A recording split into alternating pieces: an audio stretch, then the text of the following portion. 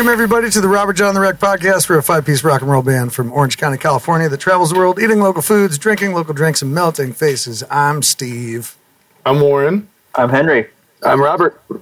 And I'm Andrew. And this is episode 83 for y'all. And us. 83. 83. Baby. Here we are. Yeah. I feel like every episode after 80, I'm still just in shock at that we're still alive and doing it. Yeah, that means we're doing it, bro.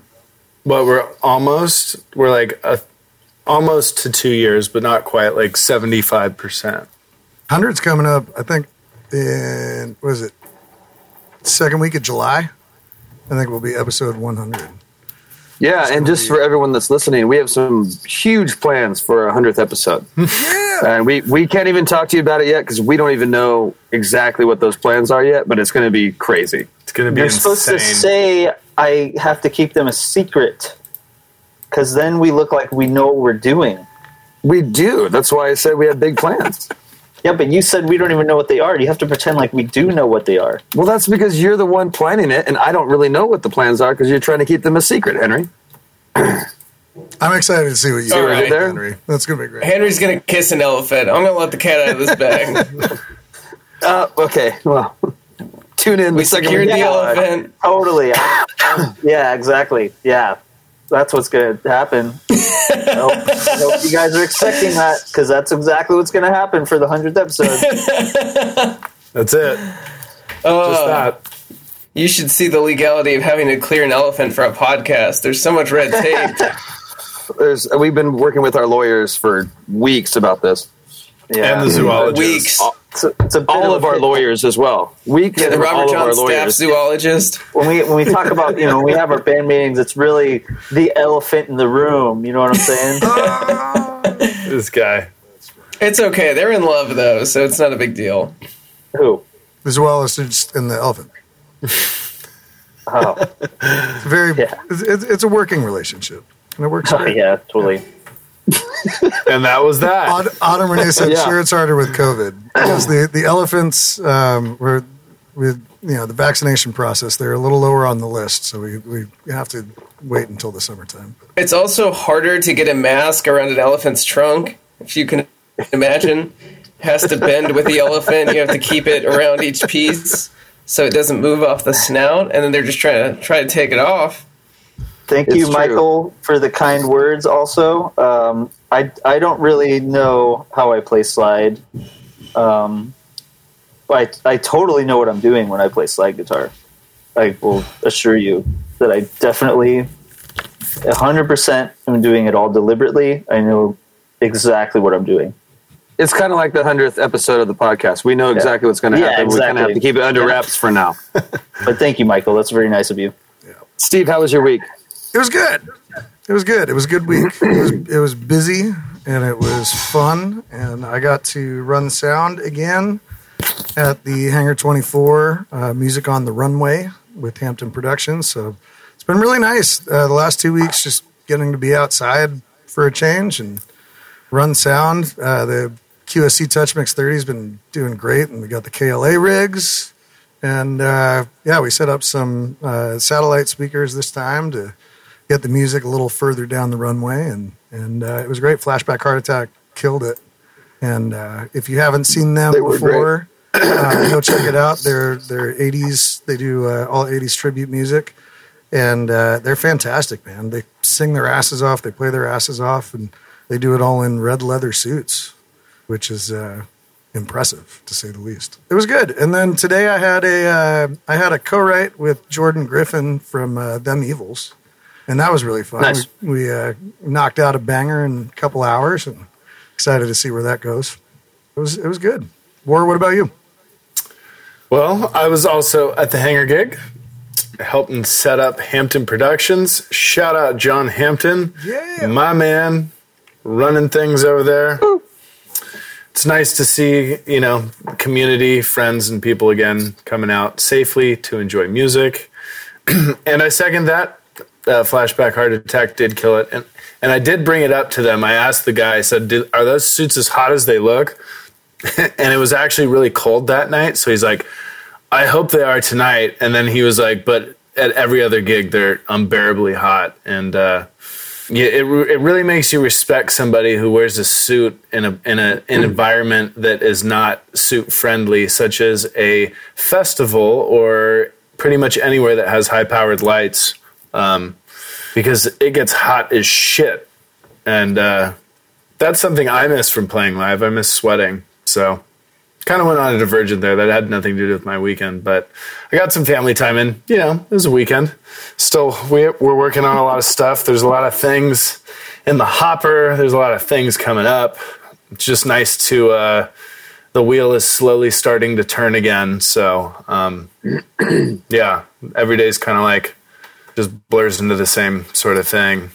But live music is coming back. So hell yeah. And we are playing this Saturday at that Hangar 24 event, Music on the Runway, 6 to 9 p.m. with our buddies Balto. Come out, check it out. It's going to be a grand time. How was your week, Henry? It was good. It was pretty eventful, considering comparison to the last year, actually, which is nice. It's nice that there's becoming things to do, and so we did that live stream on Thursday, which was, I really enjoyed that. We haven't even done a live stream playing our music, and we've been working on our record, so it was really nice to just get to do that and like play some guitar and play some of the old parts and get the gears turning on that again. My dad got his first shot for the COVID vaccine. Nice. So we got dinner this weekend as well, and that was cool. I haven't seen my dad since like Christmas, so that was dope. Got to do that, and yeah, that's what I can think of. But I think there was more stuff in there that was pretty fun. There's some interesting stuff in the works for my solo project, King Tree and the Earth Mothers, that I'll be able to talk about a little more. It's not a crazy thing, but it's just like a cool little fun thing that I'm really excited for. It's gonna be cool. Robert John, how about you? How was your week and weekend?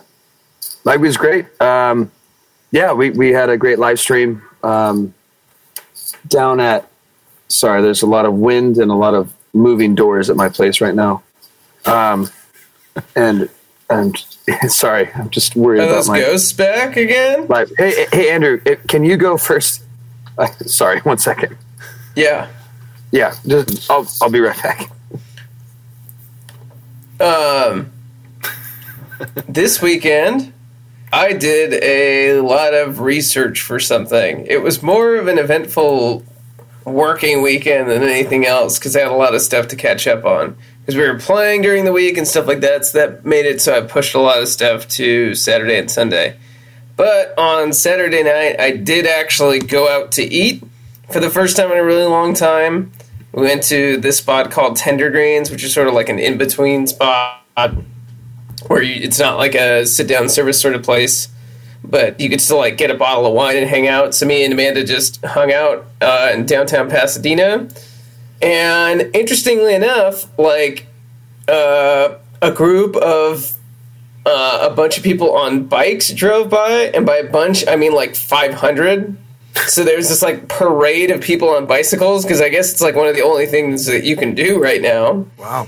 And they just drove down Colorado. I guess people are tired of not having parades and shit like that, so they're like, we'll make our own parades. And it was to the detriment of basically everyone out there, because like they didn't give a shit about any of the cars or anything like that. They just sort of did as they pleased. And so that was cool to watch. And then we had someone come up to us and go like, hey, are you going to finish that bottle of wine? I was like, who the hell is like coming up and talking to us? And it was our friend that we hadn't seen since the beginning of COVID that like lives down the street from us, that I've known for years and years and years, that we went to high school with. So we got to chat with them. It was like one of those cool feelings of like, oh, like, you know, oh, this is what it's like to be out and about again and talk to people and do all these things. So it was cool. A lot of fun, weird, you know, synchronicity going on, that we go out the first night, see someone we know, and see some kind of crazy-ass bike thing. And I bet a lot of people had that feeling just going out in Pasadena. I think Pasadena is probably one of the most aggressive places in LA County trying to get back on track. Because I know Pomona, which is the place I work, that area has not gotten back on track. They're not doing outdoor dining yet, and they're still figuring out what they're doing for outdoor dining. So it seems that in LA County, everything is different city by city now, because I think the outdoor dining thing is actually legal now, but everyone's sort of dealing with it in a different way. So that's what I did. Robert, what about you?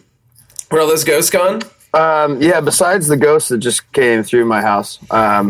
When the front door opens at my house, the back doors just go crazy because all the wind's from there. Anyways, it got figured out. I'm still alive. Just tired of those slamming doors? If anyone was worried. What was that? Just tired of those slamming doors? Yep. Yeah. It was a great week. We did the live stream on Thursday, which, we haven't done one of those in quite a while, but it worked out really well. It was great to play again. Even if it was in a living room, it was still fun to play those songs because it's been a little bit. And then I was also there working at Hangar 24, which just makes me more excited to be playing next week, just because the crowds and, just being back to playing music. Super excited for. And then my grandma turned 99 this weekend, so the family had a little 99th birthday party. I'm not sure if my grandma knew that we were all there and that's what we were celebrating, but we were all there and we were celebrating her 99th. She's still kicking and she's still laughing, and she's not giving huge speeches or anything, but it was great. It was good. We had a great weekend. Nice. So, yeah. And, I'm also drinking some beer tonight. And before we talk about what we're drinking, let's bring on our guest that we have this evening. He is a local musician of Orange County and also a great guy behind any soundboard, and also a new father, which is really exciting for all of us here. His name is Mike Willson. Let's have him on. Woo. What up? Yeah. Let's say Shakas, Warren. There's so many. That's like the best I could do. Still not very good. What's up, guys? What's up, man? Welcome. How's it going, Mike? Going really good. Everything's good, man. What are you drinking before we get into who you are and what you do? My favorite bourbon that I busted out for Oh, wow. today. Dang. I already Fancy. started while I was waiting for you guys. So, cheers, fellas. Cheers. Cheers, man. Well, what are you drinking? Since some people might be listening to this. I'm drinking E.H. Colonel Taylor small batch bourbon. That's something that's coming through my garage door for a second. But Ghost, man, I have them too. They're wild. yeah, I'm just drinking bourbon on the rocks. Rock. Right on. Singular. Yeah. How does it taste? Perfect. Like, compared to other whiskeys you've had before, is it really, like, scotchy? Is it really sweet? Is it... I would say it's a more, like, caramely bourbon, if that helps you figure it out. I don't like too pretentious. I need, like, 3 more of these to really get into the notes, you know? Yeah, we're super pretentious when it comes to this section. And then we're also pretty pretentious when it comes to music, so... Steve, what are you drinking?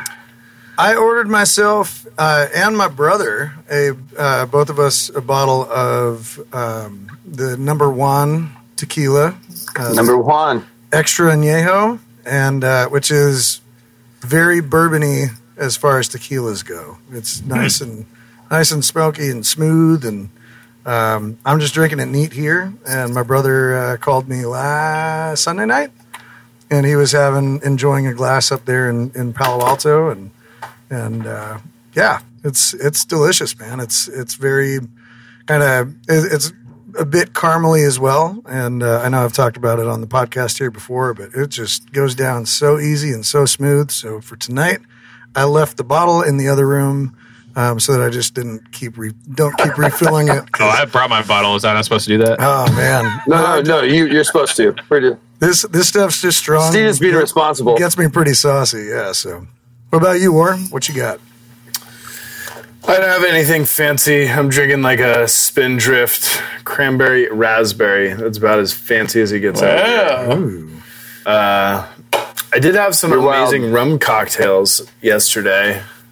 I've just been drinking a lot of beer too, a lot of Hanger, a lot of Docent because we've been there a lot. Docent, baby. Docent, the best. So good. Hanger's good beer too, but damn, that Docent beer is good. So nothing special, just a Spindrift. Nice and mellow Monday here. Oh, I saw it, Robert. What about you, Henry? You got anything better than a Spindrift? I also have a Spindrift. Oh, damn. What's going on today? I didn't restock on my booze over the weekend, so I just have this. It's a raspberry lime. I also have a water, and I have a cold coffee in my special Jimi Hendrix mug. You like Hendrix? Ooh. Yeah, he's pretty cool. Yeah, he's all right. Yes, I like his song Stairway to Heaven that he wrote with I've always Black heard you Sabbath. play it great upside down, left-handed, with your teeth. Sweet voodoo child of mine. Yeah, dude. There you go. He's such a good trumpet player with the Rolling Stones. I'm totally kidding. I'm the biggest Hendrix fan in the universe. I felt like Mike had no sarcasm in saying that. Yeah. So I'm glad you told him that you were actually a fan. An unfair platform here, because I've known Henry since he was 14. So it's not fair. It's just like one of those things where I just I can't help it, man. He can't. I've been a huge Hendrix fan the entire time. Hell yeah. From day one, bro. Day one, right, man. Brother. Day one, bro. You do it right. Day one. How about you, Robert? What are you drinking? I'm drinking a Docent beer, which is crazy as every week goes by because I never have them. But this week is a gimme. They just canned a bunch of gimme, and I got some gimmies. And it's a great beer. It's one of my favorite beers they have. And once again, every week, Docent, San Juan Capistrano. If you're around, just go to Docent and grab some beer. They have some of the best beer that I've ever had. That's it. Thank you to Docent. Andrew, what are you drinking? I'm drinking another one of my soda water, root beer stuff, and then Mount Gay rum concoctions. It tastes really sweet and really good. It's just like drinking a root beer soda. So nice. That's what I'm doing. Amanda just reminded me that I have everything to make mojitos because our mint grew in and we have a bunch of lime. Do it. So I need to start getting into that world again. Yes. And finding some good rum to go around. The Mount Gay is good. It's just extremely sweet. So there's nothing wrong with it. It's just really caramelly, really sweet. So it almost throws it off because the root beer stuff is sweet, and then on top of that, the rum is sweet. And I feel like the Cuban rum has a bit more of a bite to it than the dark stuff, and a bit more flavor to it. So the Mount Gay is extremely transparent and probably would go well with those sweeter sort of drinks. But I'm excited to get back into the Havana Club Bacardi world and see if I can find any more rums that live in that sort of world to get on my mojito train. And Andrew, correct me if I'm wrong, but at least where I am right now, it's 50 degrees. It's 49 degrees. It's crazy. It's kind of a little cold. I feel like mojitos are not made for the cold weather that we have right now in Southern California. You're going to have to wait a little bit until it gets back up to the 80s, and that's when we can actually enjoy the mojitos. Is that correct? Well, my mint... But you can't drink a mojito with a beanie on. As soon as the mint comes in... I can do whatever I want, Robert. That's my thing. You can't drink a mojito with a beanie on. It just doesn't make any sense. Right? I wipe my own ass with $10 bills.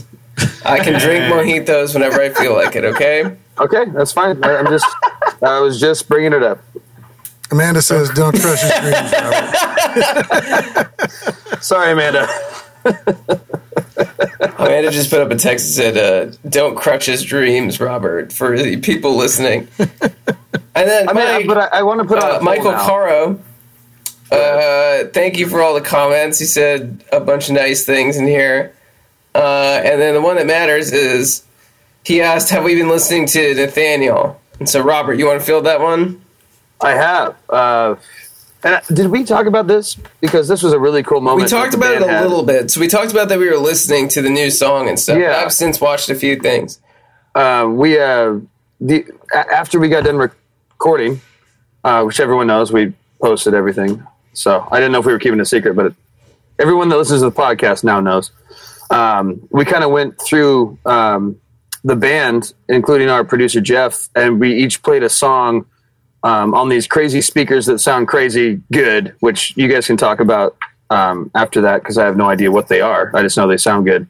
And we each picked a song. We each sat there in the room and listened to each other's songs, which was really cool. I thought, because everyone has different tastes, and then you hear everyone's different tastes, and you're like, oh, that's why the band sounds how the band does, because we all have these different tastes. Nathaniel Rateliff just recently came out with a song called Redemption, which I fell in love with, and I showed the guys the other night. Super simple, but I love Nathaniel Rateliff. His show that I saw, I've seen his shows multiple times, and every time I think it's one of the best shows I've ever seen in my life. I second that. He's just so, his whole band's amazing. Everything's perfect, in my opinion. So yeah, Michael, I love Nathaniel Rateliff, and everyone seemed to like the song I played for everyone. So, oh, it was beautiful, man. Yeah, it was great. It had that killing drum track tone. It's like not just a typical tone that you might think a guy like him might go. It was a little bit more distorted and, I don't know, almost like sample lo-fi-y. That was a cool track. What was it called again? It's called Redemption. But I think it's great. Andrew, what are those speakers called too, by the way? Because Mike, the interesting thing was that we all pulled up tunes on YouTube. So it was like, that was the baseline for it, was like, we're all going to pull up songs on YouTube, stream it, and just listen to it on these speakers. And the speakers just opened up the entire stereo width and height and depth and all that stuff, and just like it really immersed you in the sounds. But I'm not sure what the speakers are. What color were they? They're Barefoots, and Barefoots start at like $3,000 for the cheapest ones, and then the Jeff's pair, we looked them up, is like 10 to 12 or something like that. Like each. And they have the sub like built into the side, yeah. And then I was talking to someone about this too, because they asked me what I thought about high fidelity files, and I was like, high fidelity files are kind of horse shit when it comes to where you're going to spend your money, I guess, right? Mm-hmm. Because, you need, and then amps are a weird thing too, because everything in professional speaker world, the speaker companies make their own power supplies or make sure that, like, because they know how big that is to the sound. So there's usually less to do with the amps and more to do with the DA converters in audio world. 100%. I'm getting way in the weeds here. What that sort of means is, like, we're almost never talking about the files. Right. Mike knows what you're talking about. CD quality is better. Yeah, no. Mike, you're going to have your time. I will let you sell your piece just because we're on Zoom, and it's, I feel like, Mike's like the lady at church where he's like, preach, come on, yeah. No, I'm just kidding. But if you listen to a crappy MP3 on a really, really good system, it has to be a really bad MP3 for you to hear all the artifacts and stuff like that in it. And usually, like, whatever, the 320 bit rate, I can't remember exactly what the thing's, like, whatever quality they have on streaming services is, like, relatively good. And if you're listening to vinyl, or you're listening to a CD, or you're listening to an MP3, those are all pretty good sources. So then all the other stuff matters a lot more. So if you have $1,000 and you can spend it on really high fidelity files, or you could spend it on really high fidelity speakers, you should probably spend it on the speakers, and you should probably spend it on speakers that have a power supply built into them already, so you don't have to buy an amp. Mike, what were you going to say? Oh, no, I was that chicken in church. Preach it, because everything you said was right on, Yeah, that's a big thing, man. It's like, it's so funny. Like, I mentioned, before we hopped on, like my buddy Wyatt from Thunderguts in my kitchen cutting my wife's hair right now. And he showed me his latest single, and I just put it on my phone. He's like, "Are you really going to fucking listen to my mix like on your phone?" I was like, "That's how I listen to my mixes." He's like, "What's wrong with you? Like, you want a full studio and like this is how you listen to your shit?" And I was like, "Hey man, it's real. Like, this is how people digest music, Like, if I can't get to sound good on this, like, what am I even doing?" And, I always had this thing where I think, you guys have been in studios for ages too, but, we hear music straight off of a mic, like we hear the most pure capture of it, but yet we all decided to push it through and put it into this MP3. So like anybody who decides to argue with whether or not we're proud of it, we're happy with it, like, it's kind of like why are we even arguing? Just enjoy the music and listen to it however you want to listen to it. But yeah, when it comes to digital audio or analog conversion, like that's really where the magic is. And a lot of the new speaker companies, they have DACs in their amplifiers, and then they're allowing their speakers to do the rest of the work and so on and so forth. So, but Barefoots are super popular, man. Those are the hot ones on the market right now. I spent a long time looking at them afterwards. I was like, well, if I move this stuff around and do this, could I possibly afford a pair of these? And then I had to stop myself. Like, I sell my car. Yeah. Yeah, but I would say that amps are almost a huge gimmick in, like, speaker world as far as, like, getting vinyl people to buy them or not, because speaker companies know way more about how audio sounds than amp companies. Yeah, I agree. Would you agree with that? Yeah, 100%. I mean, I have like actually back here behind me somewhere. I have like a Marantz back here, and it's like just sitting in my garage because like, I mean, it's a great, like home theater setup, a good amp and everything. But it's really just like, I don't know. When you add anything else into it, it's just like, my question always is like, are you enjoying the music or are you enjoying the gear? Like really, what is it? And like, kind of what is your process about? And like, one isn't better than the other. It's just kind of like, I make records with all this fancy gear because I love music. And like, that's kind of what gets me going. But otherwise, some people just have different, experiences. Well, speaking of listening to music, Henry, what are we listening to today? Question. Today is March 15th. And the birthday boy today that I want to talk about is Mr. Cooder. He is 74 years old today. And if you don't know who that is, he is a legendary, and I mean legendary, slide guitarist, multi-instrumentalist, music producer, songwriter, film score composer, who has worked with, John Lee Hooker, Captain Beefheart, Gordon Lightfoot, Eric Clapton, The Rolling Stones, Van Morrison, Neil Young, Randy Newman, Linda Ronstadt, the Doobie Brothers, among others. I love Ry Cooder. As somebody that plays slide guitar, I have to acknowledge his contributions, and definitely one of the big kind of, I guess, fathers of electric bottleneck slide guitar.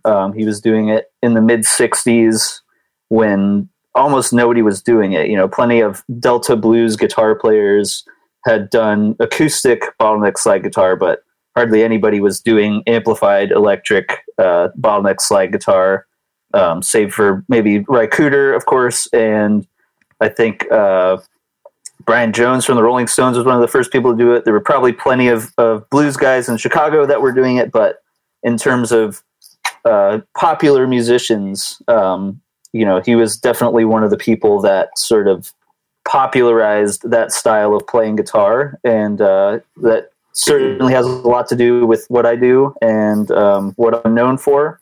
And I definitely owe a nod to Mr. Ry Cooder. On top of that, he plays multiple other instruments. He's also a great mandolin player, and like he plays like 20 different instruments. It's like impossible to list them all without being boring. And you can look it up because it's on the internet. The album I want to talk about today is called Into the Purple Valley. It came out in 1972. And another interesting thing to note about, specifically for you drum nerds out there, the guy that played drums on this is John Cravioto, who created the Cravioto style drum kits that I've heard so much about. That's awesome. On this whole record. And it's a really cool record. Very rootsy, Americana, blues, folk kind of vibe. Lots of amazing slide guitar, amazing arrangements. Van Dyke Parks, who's another amazing, famous arranger from the era, collaborated on this record. And he also had, Chris Etheridge from the Flying Burrito Brothers playing bass, and also from the Byrds playing bass on this. And I love the Flying Burrito Brothers and the Byrds. And he played bass on this. Is Chris related to Melissa? I don't know. I don't think so. We should ask Siri about that. Yeah, let's have an answer to that question after we listen to this song. The song we're going to listen to is called Money Honey.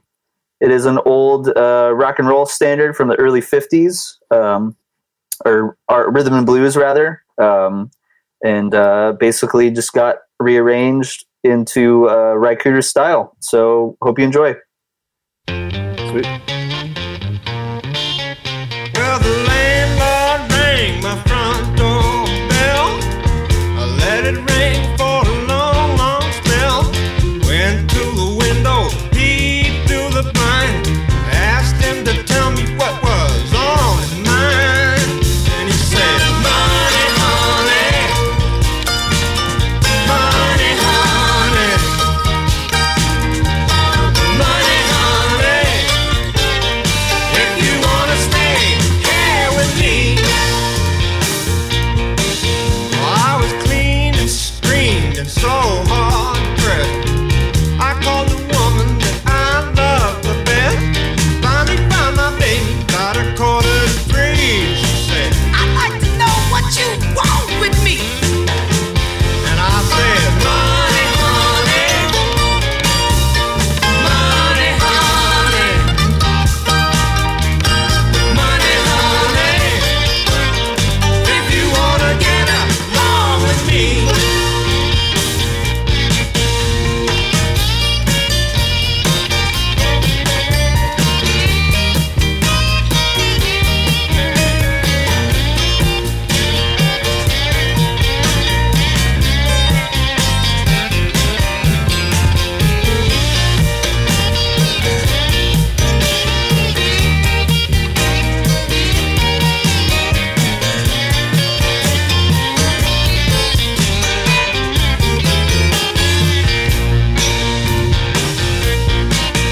Well, she screamed and said, What's wrong with you? From this day forth, our romance is through. and I said, tell me, baby, face to face, how could another man take my place? And she said, money, honey,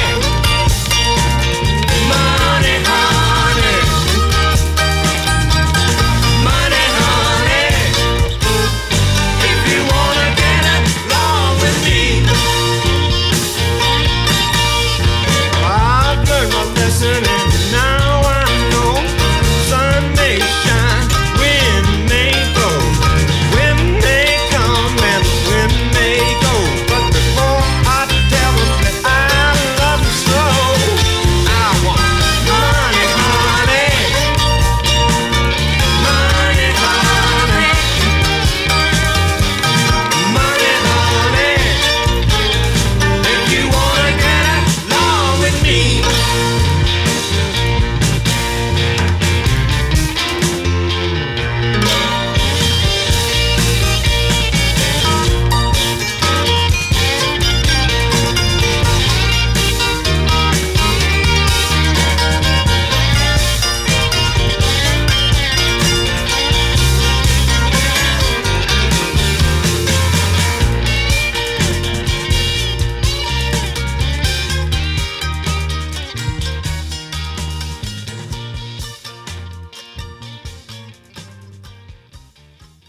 Nice. Some good old swampy Swampy roots rock right there for you. Man, I love that. Yeah. I love that blend of the acoustic guitar kind of soloing at the end and the piano. Man, it almost makes it sound like a honky tonk. Like it's super like hammery, but it's a cool blend. I was like, is that two different pianos on there? And then I'm like, oh no, it's somebody playing guitar. I think. Yeah. But I don't know. That was cool. Yeah, I mean, I know of Ryan Cooder from his mandolin stuff. I think he's pretty big in like the really, really nerdy mandolin world, you know. Mm-hmm. I just recently was hanging out with a friend of mine, Steven Musselman. He actually lives in Pasadena. And he was geeking out really hard on some Mando stuff and brought up Ryan. I was just like, good stuff, man. Yeah, Ryan Cooder's dope. That's what it must have been is the mandolin, because mandolin's got 2 or 3 strings per... 2. 2. Each string is doubled. Nice. That's so rad, man. Yeah. Yeah, he's a beast, man. He's a very, very important musician. And if you like stuff like that, it's part of a playlist called Henry's History Lesson that we add to every week. And we send links for that out, every time we make these podcasts. We also put them in the comments below if you're watching this live. And I update it every week. And, if there's something that you think would enlighten me and I should talk about, I love getting recommendations as well. And if it's something I remember to get to and, have enough sort of room to talk about it, I will probably talk about it on the podcast and give you a shout out as well. So yeah, good old Ray Cooder. Didn't he also do the stuff with that one great Buena Vista Social Club record? Yes, he did. That's a great record. I love that record. Yeah, I think that was the first time that I had. I'm sure he's done millions of things before them, but I think that was the first time I had identified an album that he had done, and yeah, that one just kills.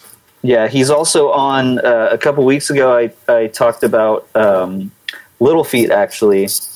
And on the very first Little Feat record, it's actually Ry Cooder playing all the slide guitar stuff. Oh, really? Yeah. Because if I'm not mistaken, Lowell George injured or he screwed his arm up. So he normally would have played slide guitar, but he couldn't during the session, so they brought in Ry Cooder to play slide guitar for that record. Damn. Yeah. That's funny. I feel like you can hear how influenced Lowell George was by his playing then, or maybe it was the other way around, but they both have that similar sort of tendency, and even that bouncy songwriting, swampy kind of the band. Definitely like that song sounds like it could be like a Little Feat track too. Right. Like, awesome. I'm gonna go back and listen to that album and I'll keep that in mind. Very That's a cool tidbit. Very cool. Yeah. And then the album I was talking about today, which is also really super, super cool, is called Into the Purple Valley by Ry Cooder. Very cool stuff. And to answer Robert's question earlier, there is no relation between Chris Etheridge, the bass player for the Byrds and Flying Burrito Brothers, and Melissa Etheridge, famous singer-songwriter. The 2 last names are also spelled differently, so that was a dead giveaway as well. Unfortunately, no relation there. I feel like every now and then you find these artists and you really realize after the fact, you've known the name for a while. Mm-hmm. You're like, oh wait, that was their dad or that was their mom, or that's what their parents did, and you're like, oh, huh, interesting. That's like Elle King. Yeah, it happens well, that's true. If you guys have ever heard of Elle King, her dad is Rob Schneider. Yeah. Really? It happens in the acting world and the music world just as much as you're just oh, well, that's crazy. Wow. Everyone's slowly connected. The world keeps getting smaller and smaller, basically. Wow. I did not know that. It's like royalty back in the day. Yeah. Yeah. Yeah. Just a little less incest, hopefully. Yeah. Hopefully. Hopefully not. Drink those mojitos in winter.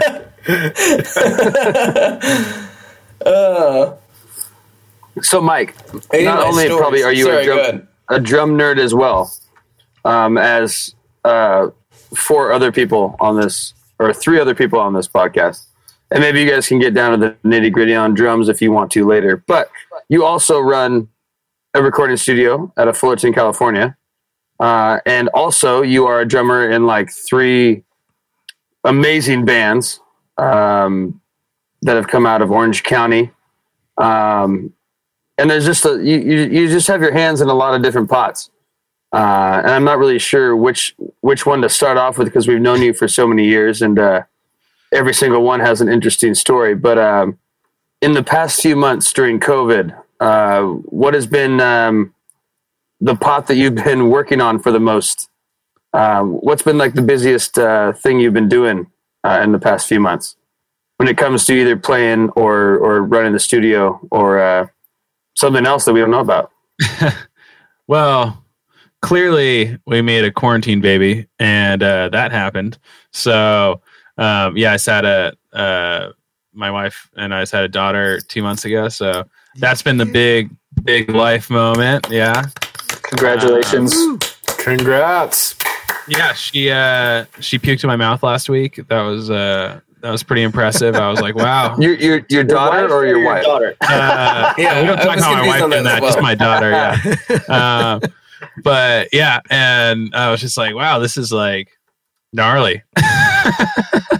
But yeah, no, I mean, otherwise, like, yeah, it's been a crazy year. I mean, with the studio, I mean, there's so much history, especially with, Robert and I mean, Andrew, you've been around forever. Yeah. Not to exclude Warren and Henry, but, Steve and everybody, like everybody's been to the studio, but it used to be called Artisans Label, ran by our good friend, Mike Willson. He built it and him and I partnered up, isn't this kind of weird? Like about 6 years ago.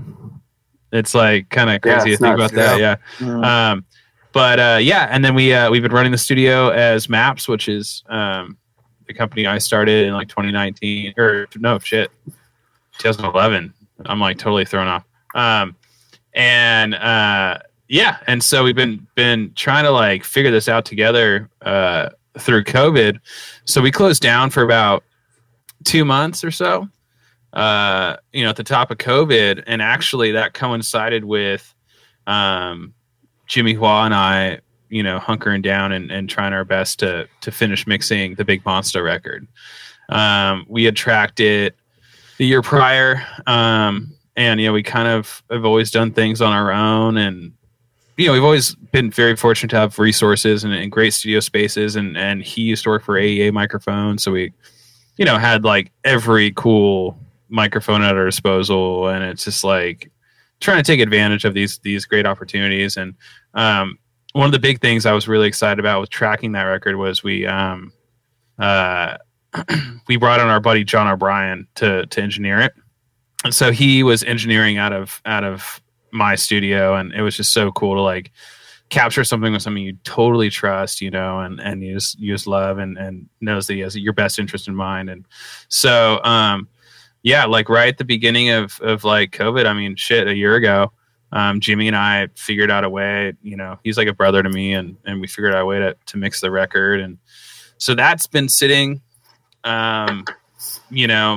for a while. I've been working really hard to figure out the best way to release it. And Jimmy's working his ass off, talking to the right people to get some steam behind that. And then just following that, we decided to, I also got like married in there somewhere. And then we decided to mix the Pitaki record. So that's another band that I'm in.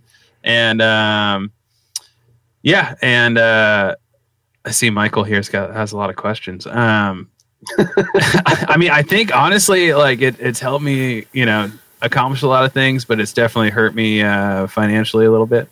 But yeah. And yeah, so we mixed the Shape record, and we did that one like in my favorite way ever, which is like throw it up on my analog console and just like print it, like Nice. It's done. Like we're not automating anything. Like There's no gates. There's no, you know what I mean? Like everything's just thrown up on faders. No gates. You can't do a record with no gates, Mike. I've never even Crazy. seen a house without a gate.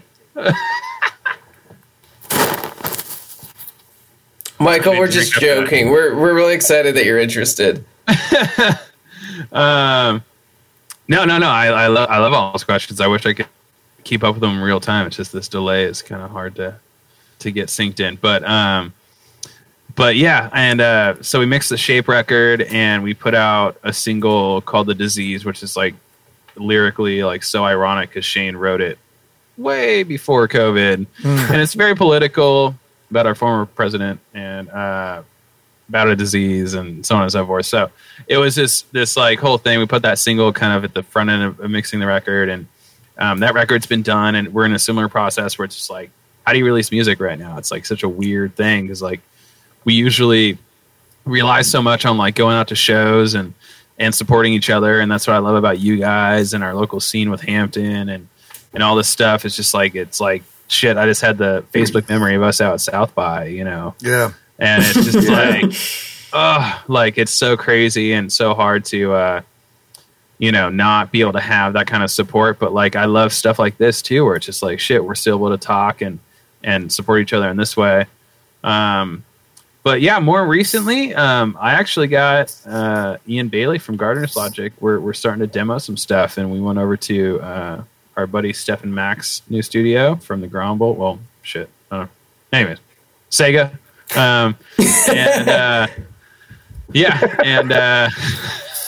Ended up doing some demo stuff over there. He's got like a rad, tree audio console. It's like all tube, and there's like no way you can't take tubes out of the situation. It's so cool and vibey and rad. That's awesome. But yeah, so I've been trying to stay busy with everything. Like in the midst of all that, I did a record for David Rosales too. Nice. And that's all done, and he's really been fucking writing some great songs, and stoked about that. And just sent another record off to mastering a couple days ago for local artist named Neat Palladino. That's super rad. Oh, yeah. Is that the one that I played on? Steve played on that record. Dude. Most likely, Steve. Yeah. Nate pumps out songs, man. So dude, it's a I didn't know if he 17 had song done- record, man. Yeah. It's What? Damn. I never heard if the one I played on came out Damn. already or not, but because Save that was a shit. while ago, man. no, it's the same one. I mean, It's enough for that's enough for 2 records. that's a crazy story about that record if you guys really want to go into it. But yeah, it's Well, what do you got going on later? You can't just say that. You're like, I have the cure for cancer, but you guys probably don't want to hear about it. It's fine. No big deal. it was just like, No BD. all right, I'll tell you the abridged version. Like, it's really weird. Like, I started making records when I was I opened my first studio when I was 19, right? And it's something weird when like most people start making records because they're in a band, at least hopefully, and it's a weird thing when you get people to Pink Floyd, hell yeah,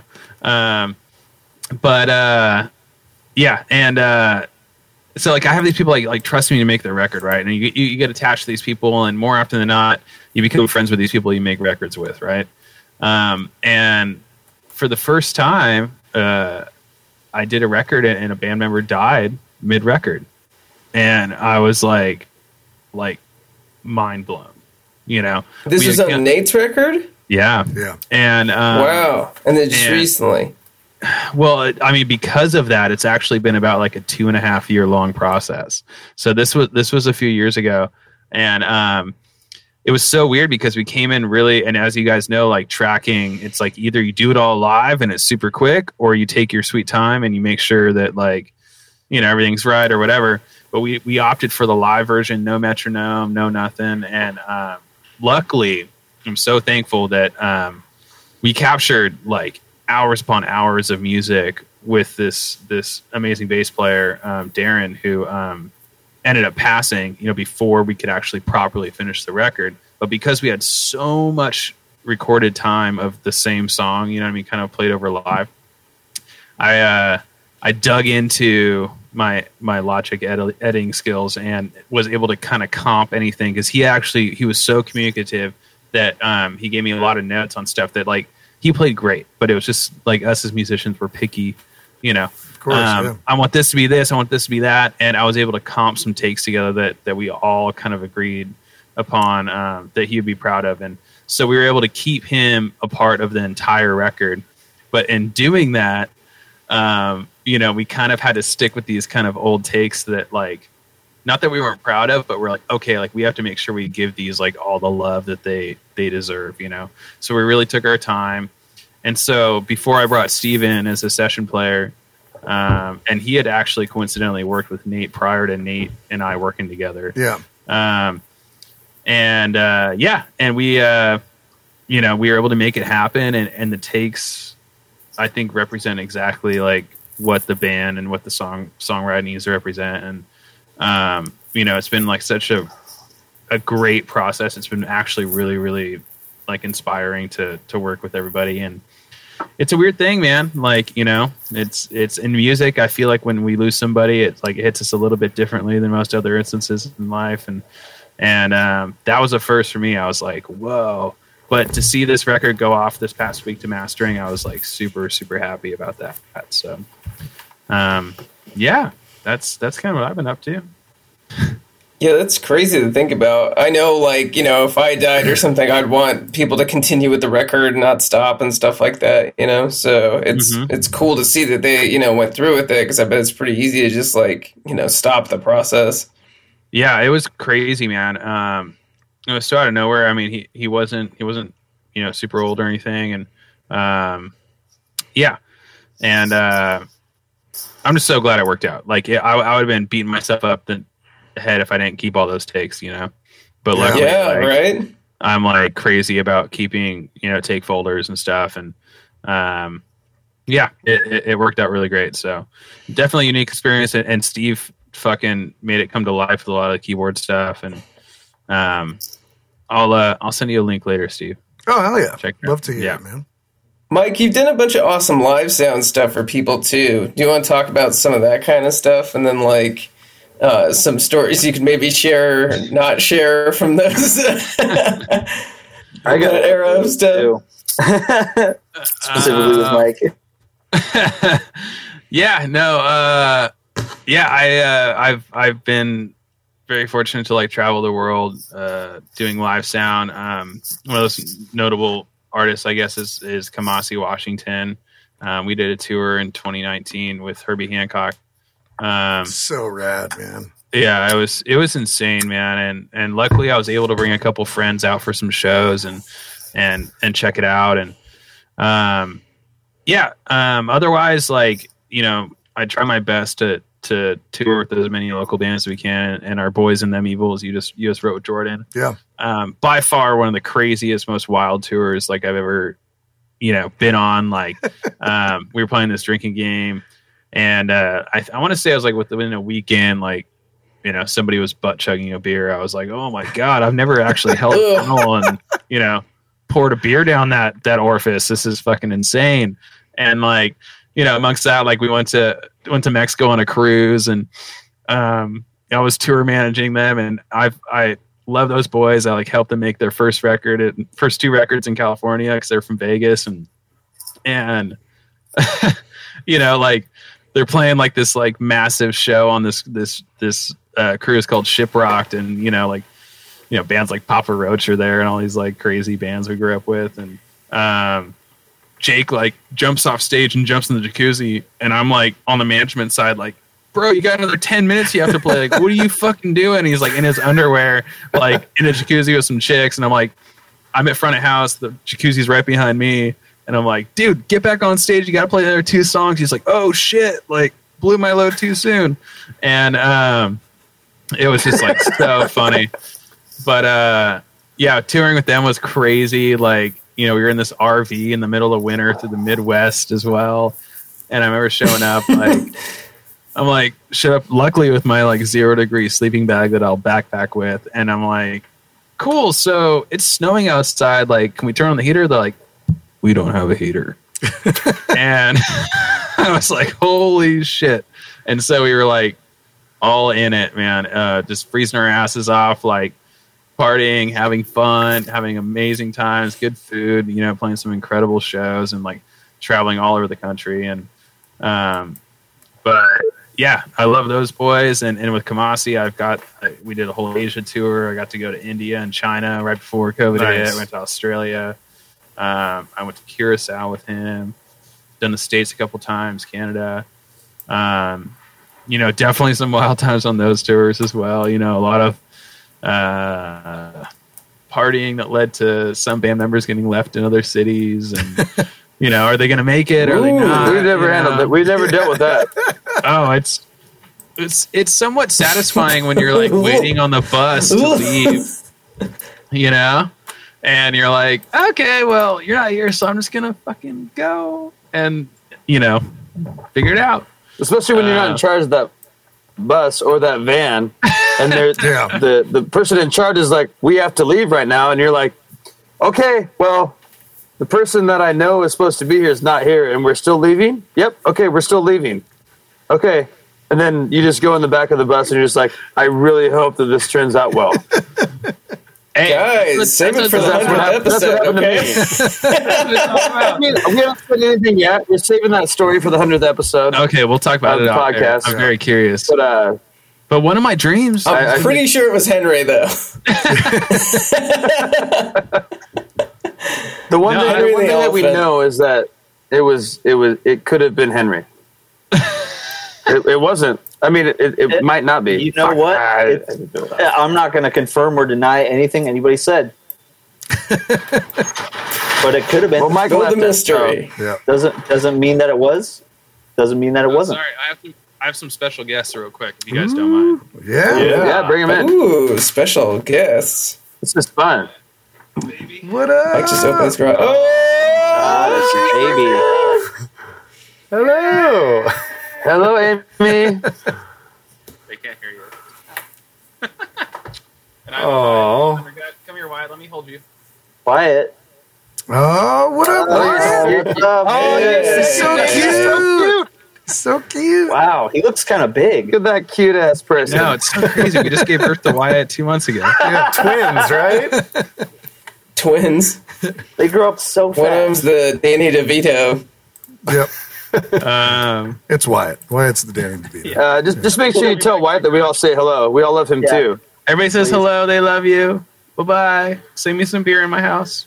Yeah, I can use a beer. Yeah, that'd be great. No, yeah, Wyatt, for all the listeners out there, you should definitely listen to Thundergut. He also was in a band called Ransburg. Yeah, man. And they were the best, and fuck you, Bryce, for not writing more songs and recording them. I love Bryce, but that was a fun record God to play damn on it. too, man. Yeah. That was a good one. And yeah, I hire Steve for a lot of things because Steve's the best. That was at your first studio space too, right? Yeah, in Huntington. But yeah, and Wyatt's also a super talented hairstylist on accident. I'm not sure how. He's like the most tatted up, gnarly dude I've ever hung out with, but he loves cutting hair beautifully. So through COVID, we've been trying our best to support all of our friends financially and all that kind of stuff. So I think I just paid him to come to my house and drink my beer and cut my hair. So yeah, it's important. It happens. Nice. Good deal. I think we're ready for that. I think we need a Wyatt house call sometime in our future. My hair is getting like extremely long again. Do it. So I'm just gonna cut my hair like Mike. Oh, I literally got my hair cut before this episode. I have to pimp that, but yeah. I'm gonna bring back like that '90s thing, like Mike, you know, like Michael Jordan thing, like be like Mike. I'm gonna do that. I'm just gonna cut my hair like yours, and everyone's gonna be like, Robert, what happened? Dude, I just came across a photo of you at the studio, probably about like 20-something years old. Thank you, Wyatt. And this was pre-beard Robert. This was like Robert maybe had as much facial hair as I did, which this is my whole life's work right here. It's my garage short, sorry. Well, because Robert, and, you recorded the EP at Artisans, right? Was that the Robert John EP that you did there? I worked with Artisans label, which is now Maps. or which I don't even know how you guys discuss it, but Yeah, that's correct. I worked with Michael Filson, who owns.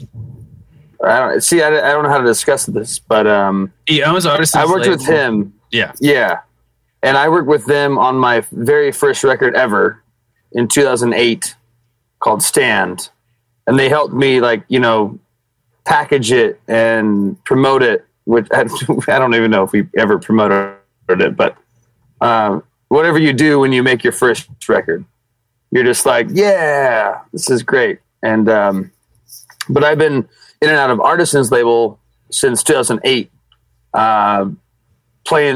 recording things and everything like that. And I really don't know what the first time I actually recorded there was, but it had to have been during that time. I feel like Steve might even know more information than me, but I just remember that we did stuff for our first record, Fire Started, for Robert John and the Wreck. Yeah. And you did the roads there. Yeah, I did the roads there, and then with the same 2011 roads? With the same roads. Yeah. Oh, it sounds way better now. Luckily, I got it worked on.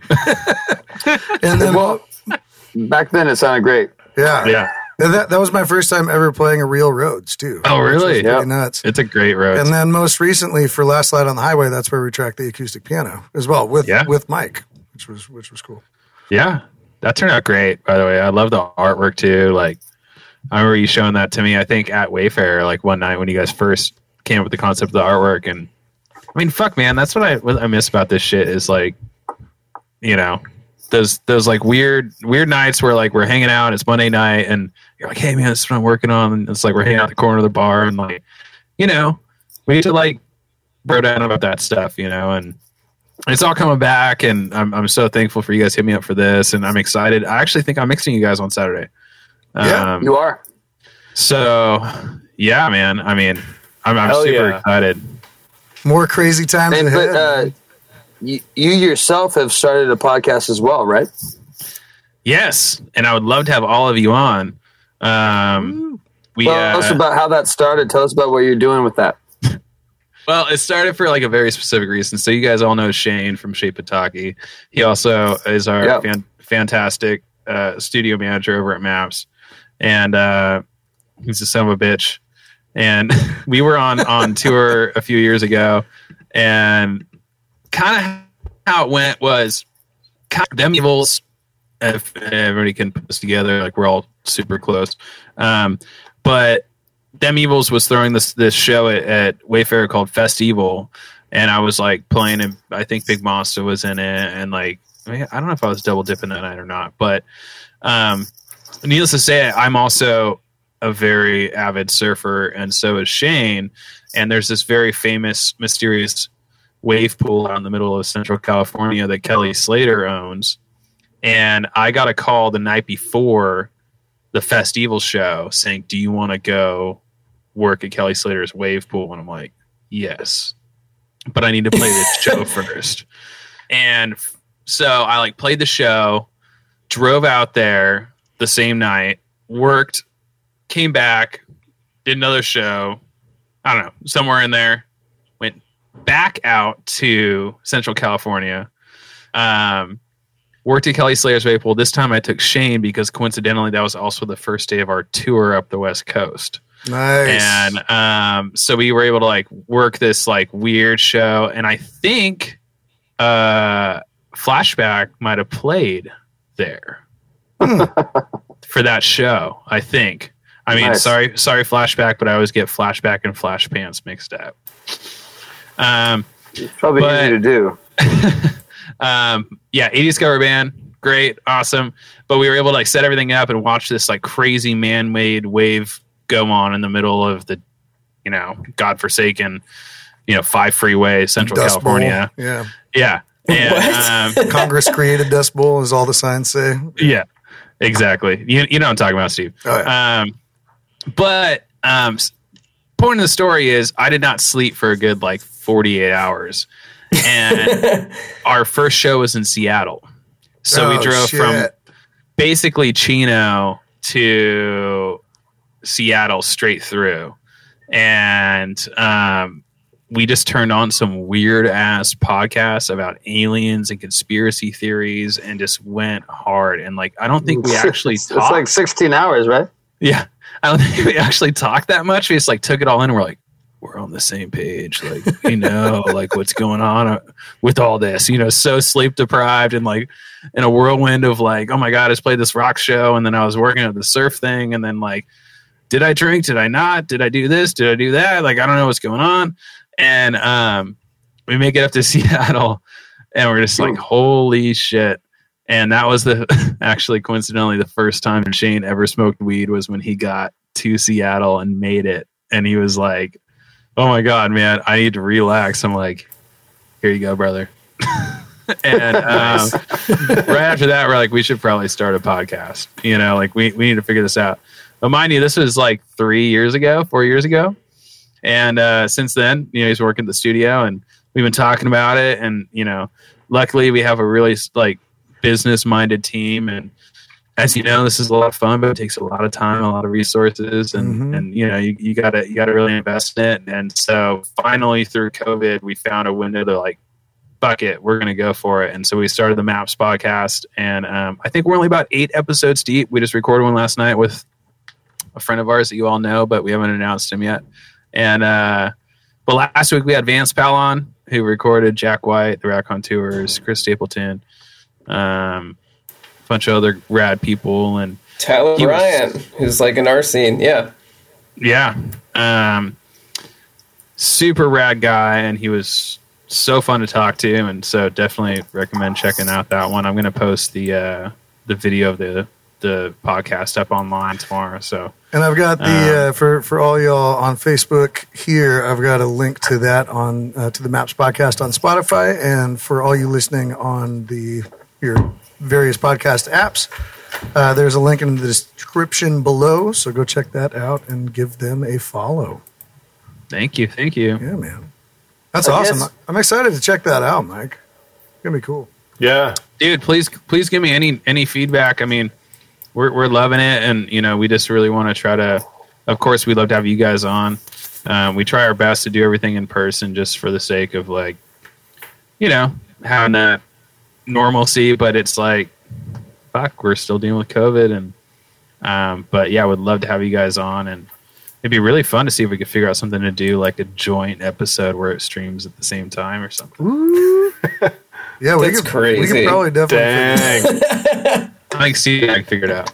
We can't even imagine that. Figure it out. No way. Yeah.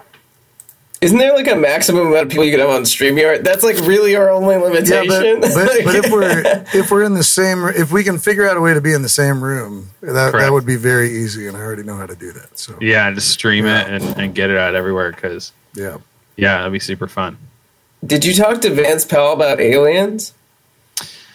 No, but Shane is the biggest Tom DeLonge fan for aliens, not necessarily for Blink-182.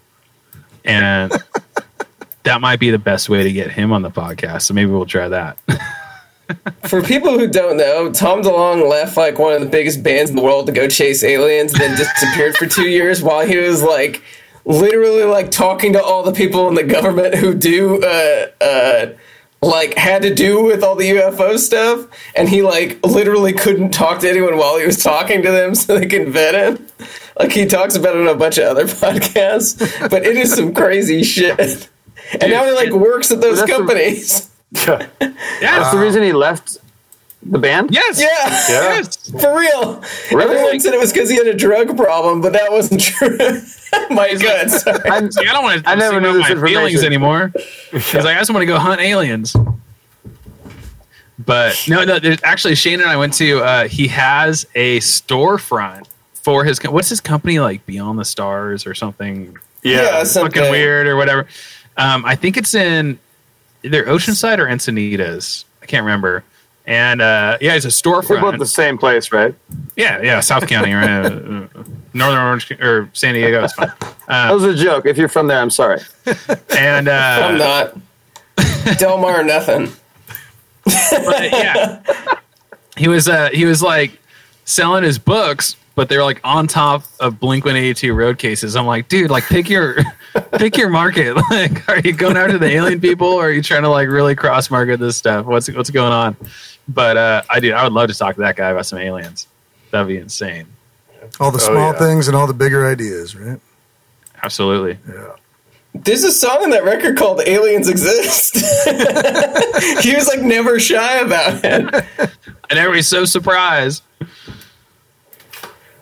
I'm just surprised that he just decided to give everything up to go for it. That's like crazy. But yeah, how fun would it be to talk to that guy about aliens? Maybe I should have you on. Elon? Yeah, let's talk about it. Oh, Elon. Yeah, we have Elon. I thought you said Elon. I was like, damn. Andrew. I would be happy to spend an hour talking about Tom DeLonge and aliens. Sorry, go ahead, Robert. No, I was going to say, Mike, if you get Elon on, just let us know how we get Elon on to a up-and-coming podcast. Hey, for the record, if we have to pay you, like, that's fine. I mean, I was very surprised, and I don't think Vance would be upset by us telling him about this, but like, he's a very open dude. Like, and you'd be surprised how many people in any industry that like you idolize and you worship and all that kind of stuff that answer their emails. Like it's actually a beautiful thing when you realize that the people that you actually really respect are real people that respond to people that are interested in what they do. You know, and that's how we got Vance on. And I can't promise that for Elon, but yeah, I mean, I was just have you sent the email yet? You can try. No, that's why I got a Shane. So I'll message him right now. That's why I have a Shane. Yeah, this is why. It's just Elon at Tesla.com, right? I think it's Elon at it's just Elon.com. You don't have to send anything. It's just Elon. Yeah. .com. It's just at Elon. at Elon.com. All right, I'm sending the message right now. At Shane Thompson. We use Slack. You have to notify everybody. Roger on the Right wants Elon on the podcast. Immediately. Shane is now our strings. Here it is. All right, it'll happen. I'll send you guys a confirmation in 48 hours. Perfect. Along with your ticket to Mars. Great. Perfect. Yeah, get us a ticket, and that's good enough. Yeah, there's no COVID in Mars, so yeah. Not yet. Well, what if it's Mars COVID, bro? I think that's where it came from, right? Wuhan's just all a scam. Yeah. Mars. Life is a scam. So, Mike, I wanted to just talk briefly because it's for some reason it's still weird for me to wrap my head around that you used to be my teacher. Yeah, me too. 10 years ago. It's not just me then. Okay. And you actually helped me learn how to record my own music. Because there was a time when the program that you were teaching for and I was enrolled in was letting us go into Maps and record a song. Yep. What band was that with? Was it with? That was just me. That was when I did all my own stuff. I remember you doing it. I could have sworn you had like a name for it. No? No, it's just me. Just my own solo thing. I don't remember I don't think I did have a name for it, but I probably forced it in like the Logic file name or something. Probably. Like that. Yeah. It could be. And then not only that, but you taught me how to use like a mixing board, because there was like a mixing board in the rehearsal room or whatever it was, that live room that we used to rehearse for all the shows. And then the other thing that was funny is then like probably like 6 months after I graduated, we played a show together, and this was pretty funny because it was another mutual friend of ours that I think was a student, was doing sound at the venue we were playing at. Where was that? That was at it's called Ohana now. Oh, okay. In Sunset Beach, and this guy fell asleep on the mixing board with the fader like next to the fader that like pushed like the bass frequency up or something like that. This wasn't like a movie from the 90s or something like that where that happened? No. No, and that's the thing. Is so funny. Is like, I think how many of y'all call Henry Hank? I do. Is it often? Every Okay. once and again. Yeah, I refuse. I remember Fine. calling him Hank when he was like 15, and he was like, "What?" And I was like, "I don't know. I love him." And it was one of those things where like I've just known since he was a little kid, like. And I worked for this music program in Huntington, Huntington Beach High School, and I mean, I still work with them, and it's been kind of weird through COVID, but I mean, fuck, like you end up with these like incredibly talented people like Henry, and it's been so crazy because I probably knew Robert and the boys, when I met you and when you first got into APA, Right. program. And it's just like to see this all part of the picture. I'm like, no shit.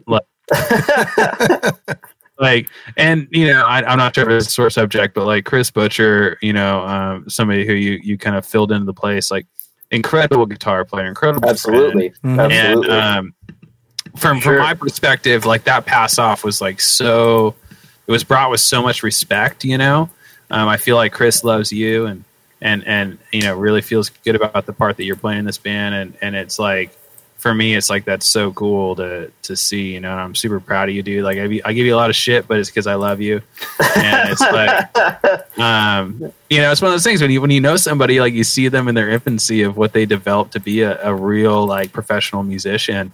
It's like you can't help but like, try to cherish those really innocently stupid moments, when they kind of stumble and like, figure shit out. Cause it's like, man, I watched Henry do some funny shit when he was in high school. Oh yeah. And, I bet. but it's a trip, man. Like, and Who it's wants to do weird. funny shit now? Yeah. I'm excited to see where you left him. But no, it's like, it's just like one of those things, man, where it, and then even weirder, like, again, it's weird now because of Wayfarer, but Wayfarer is such a staple, for all of us in terms of music.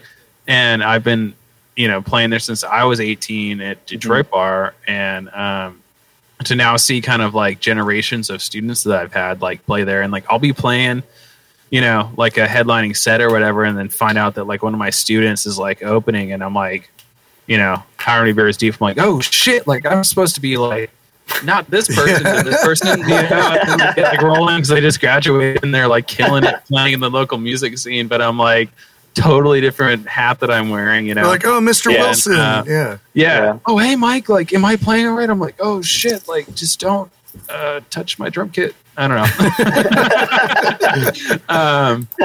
But yeah, it's a trip, man. Like I really I love being a part of education. I think it's, how are you supposed to pass down knowledge, right? Right. You played that great song earlier, and that's education in itself. It's just listening, right? And trying to grow and become badass. Absolutely.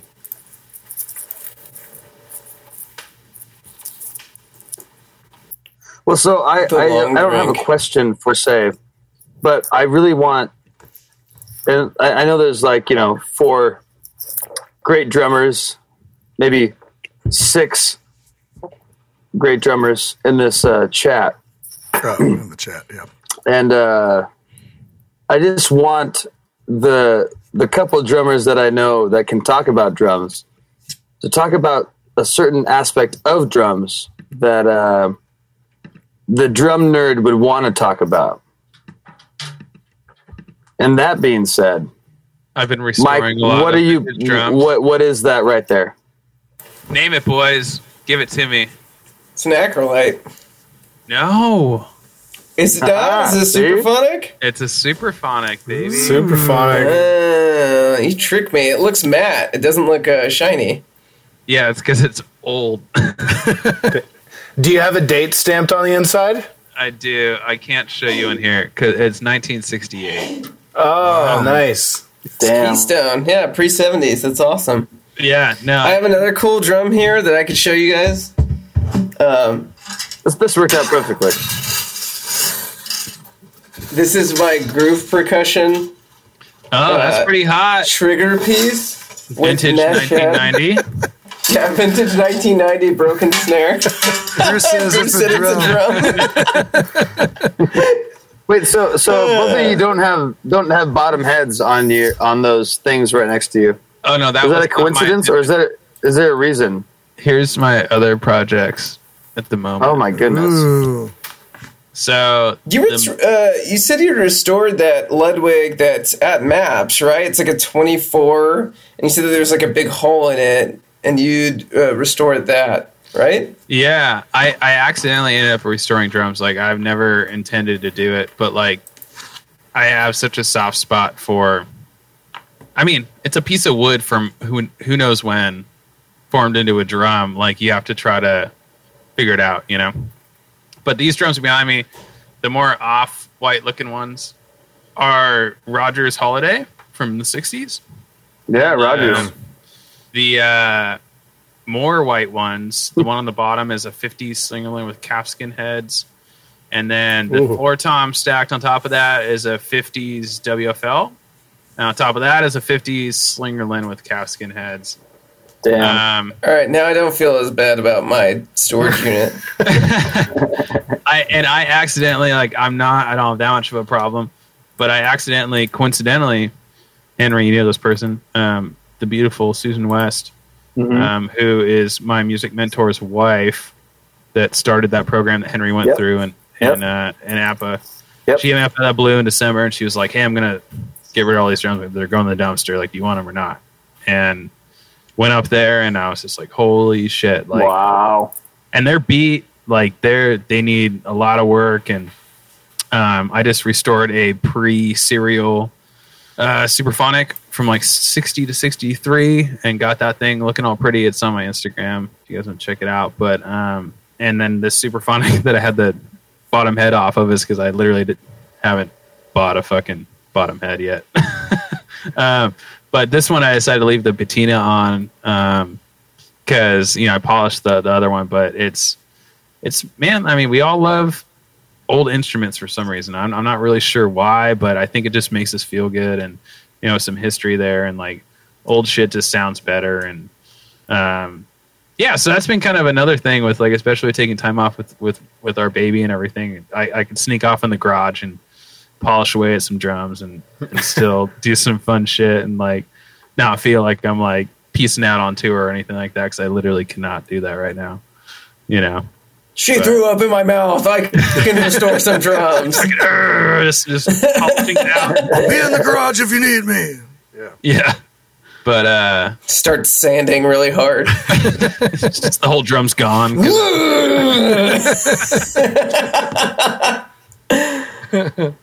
No, it's awesome to have that super close, you know what I mean? Because there's not much playing going on anywhere. So, like, you know. Yeah. It's weird, like, ever since I've owned a studio, I've kind of made it a weird thing where, like, I'm not trying to set up a kid at my house because I just respect my lease. And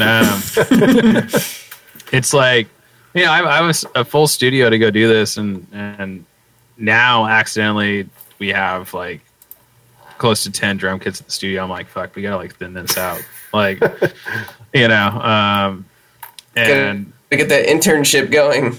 Yeah, I don't know what's going on, but Andrew, you got some fucking killer kits too. Like, I've always been drilling over your Ludwig Standard and that Vistala you got.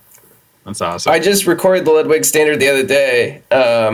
It still sounds great, and I haven't really touched it since recording Good Life Pie. The same heads are on it since that, and there was no hole in the bass drum head, so I cut a hole, but it's done with like a felt strip. Okay. Yeah, that guy sounds good. I got that kit for $400. I think it was actually $300, and then it cost $100 to ship. This is when no one knew what Ludwig standards were, and no one gave a shit. Oh, and now man, that I remember kit the good old days. is $800. I know. I wish I jumped on like 20 of those kits when nobody knew, you know. But they're such great kits. I didn't know you recorded Good Life Pie on that. I did not. We just got it ready for Good Life Pie, so I got it sounding good, and then it hasn't been touched since then. Gotcha. And I regret taking it on tour because I think I took it on the Glory Bound tour before that. And I basically knocked all the hardware off of it. So, oh shit! Hardware on those things is pretty cheap, and then it goes. So think I knocked out one of the floor tom legs, and I knocked out like the bass drum spurs, and then the tom holder and stuff like that. I was never using any of that stuff, but it still sounds really good. That's the kit I recorded at Sunset the other day for singer-songwriter. And then, that Ludwig I also got on eBay, and that's one of those kits that I was 16 and looking on the internet when the internet was new. You know, like looking at Google images of like just drum sets that exist. I remember seeing that Ludwig going like, I'm going to own that thing one day.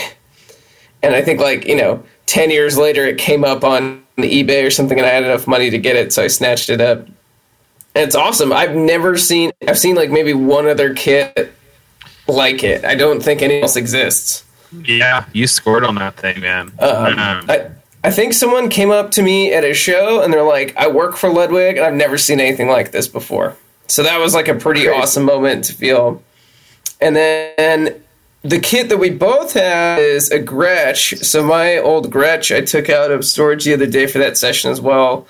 And I have like one of those 90s square Gretches. And that thing still sounds really, really good and really warm.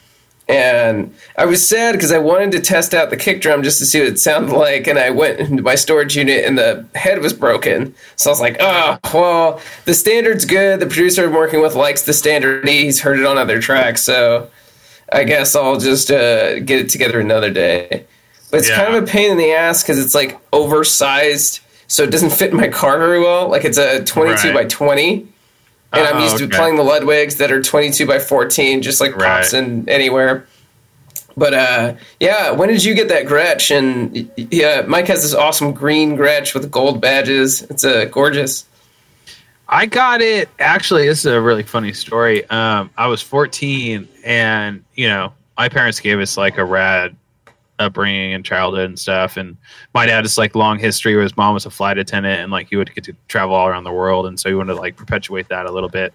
And so they decided that that year the family was going to Hawaii for Christmas, which at that time I was not a surfer. Now that I'm a surfer, I'm like, God damn, that's the best time for waves. Like I wish I would have been able to surf it then. But yeah. And so my parents like very gently were like, we're going to Maui. We're going to Oahu.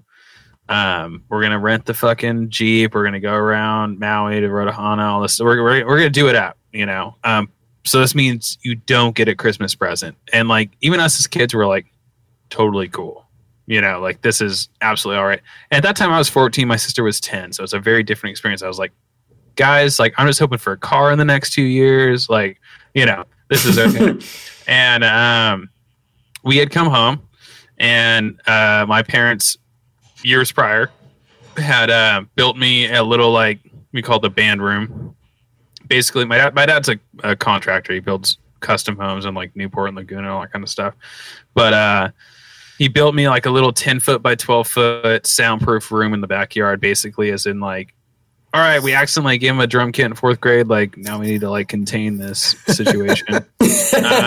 And they basically were like, hey, why don't you go like check on the band room and make sure that nothing was stolen while we were gone? And I roll in and the brand new Gretsch kit was there. Wow. And my sister had like a Strat, like it was like a Squire Strat and like, a whole get up too. And so yeah, they straight up went for like the Guitar Center special. And like I had like the Gibraltar rack, I had like the Sabian cymbal back, like all deal. At the time I was like really into Iron Maiden, so it was like perfect. Like an 8, 10, 12-inch tom, and just like a big drum set. Yeah. Oh yeah. And I think I accidentally ended up with like 2 Chinas somehow. That's not enough Chinas. And and I've had that kit for ever since. So it very quickly like became the only kit that I had drum cases for too. So like I was like, okay, I'm gigging, and so like ever since then, that's been like my gigging kit. And I don't play the same amount of toms that it came with anymore regularly, but they still are. It's because you're a coward. My Gretsch is 3 toms, and I've looked for. I actually don't like the floor tom. I've been looking for a 16 for forever.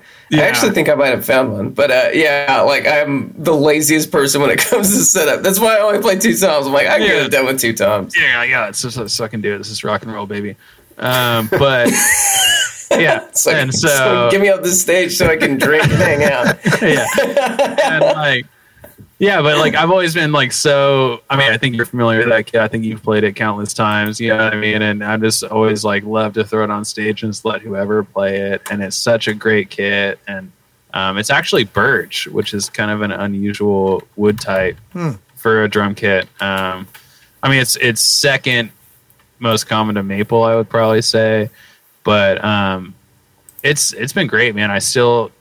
I don't have it in the garage right now because I accidentally happen to have like 18 other fucking drums right now. But yeah, it's over at the studio, and we have a WFL at the studio. We got Slingerland, we got DW, Tama, a bunch of other weird shit. So the Gretsch is something special, though, man, for sure. Oh, I will say for the new record, I think we can talk about this a little bit, at least at this point. I did all DW. Oh, and really? Then 1 snare. So the limitations, we can't talk about this that much, but it was 1 snare by this company called British Drum Co. that our producer had just bought. I played all the cymbals he just had on the kit, and I played all of his stuff. I'm like, Don't touch any of my stuff. I'm going to make this stuff sound like it's supposed to sound, or we're going to do it with the engineering side of things, which he was like super cool about. And so we did a bunch of different things with like room mics and stuff like that to really change stuff up from song to song. It sounds really good. Wow. How'd you like the DW kit? He has some kind of like crazy custom one. It's like a 23-inch kick drum.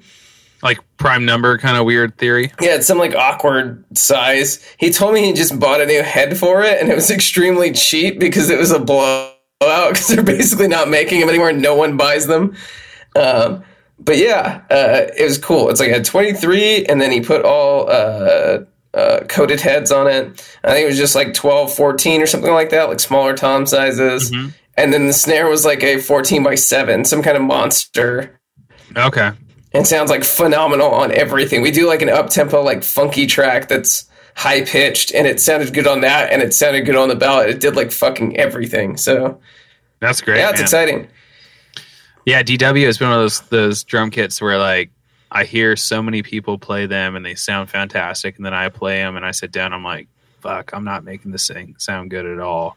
Like I don't know what's going on, and it's for some reason I've like never been able to have a connection with it. And then coincidentally this past month I ended up with a DW kit, and I'm like, all right, let's go.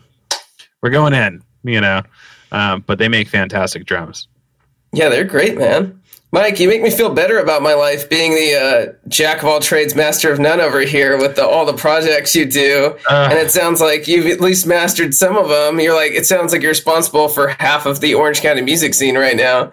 You're filling the gap that John O'Brien left when he left. Oh, geez. I'll call John. We'll talk about this. No, you should actually have John on at some point and talk about. Dude, I love John so much. Yeah, he's so good. And I mean, really, I thank you for saying that, but like, I really do feel like that's all I want to do is like help as many people as I can in this music scene, because like it's so special to me, and like you guys have been such great friends over the years, and like, you know, it's what it's all about. Like, why not try to bring everybody else up? You know, why are we doing this other than having some community? So, and John Hampton too is such a killer aspect of that, and I'm so stoked to see these shows going on, and really excited for this Saturday. And yeah, I can't wait to see us all fucking come out with a bang, you know? Yeah, and that's man. All right. That, you know, this weekend we're all going to be at Hangar 24. You're going to be doing sound. We're going to be playing, and we're excited for it.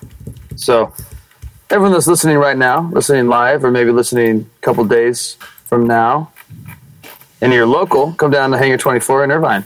Saturday. We'll be there. with Balto opening up the show. Yeah. And Mike Willson doing sound for the whole show. Yeah. And Absolutely. last but not least, we're going to play a track that you sent us over, Mike. And I'm guessing, without knowing, that you played drums on this track. I did. It's Pitaki's new single. Am I right? Yeah, that's correct. Yeah. And so that's we're going to play that up for everyone. And we want to thank Mike so much for being a part of this podcast this evening. Thank you. Thank you. Great guest. If you're still trying to figure out what Mike does, we're going to have all those links underneath the description in the bio of this episode. So please go check all that stuff out and be good to each other and get wrecked. And here is Pitaki's new single. Two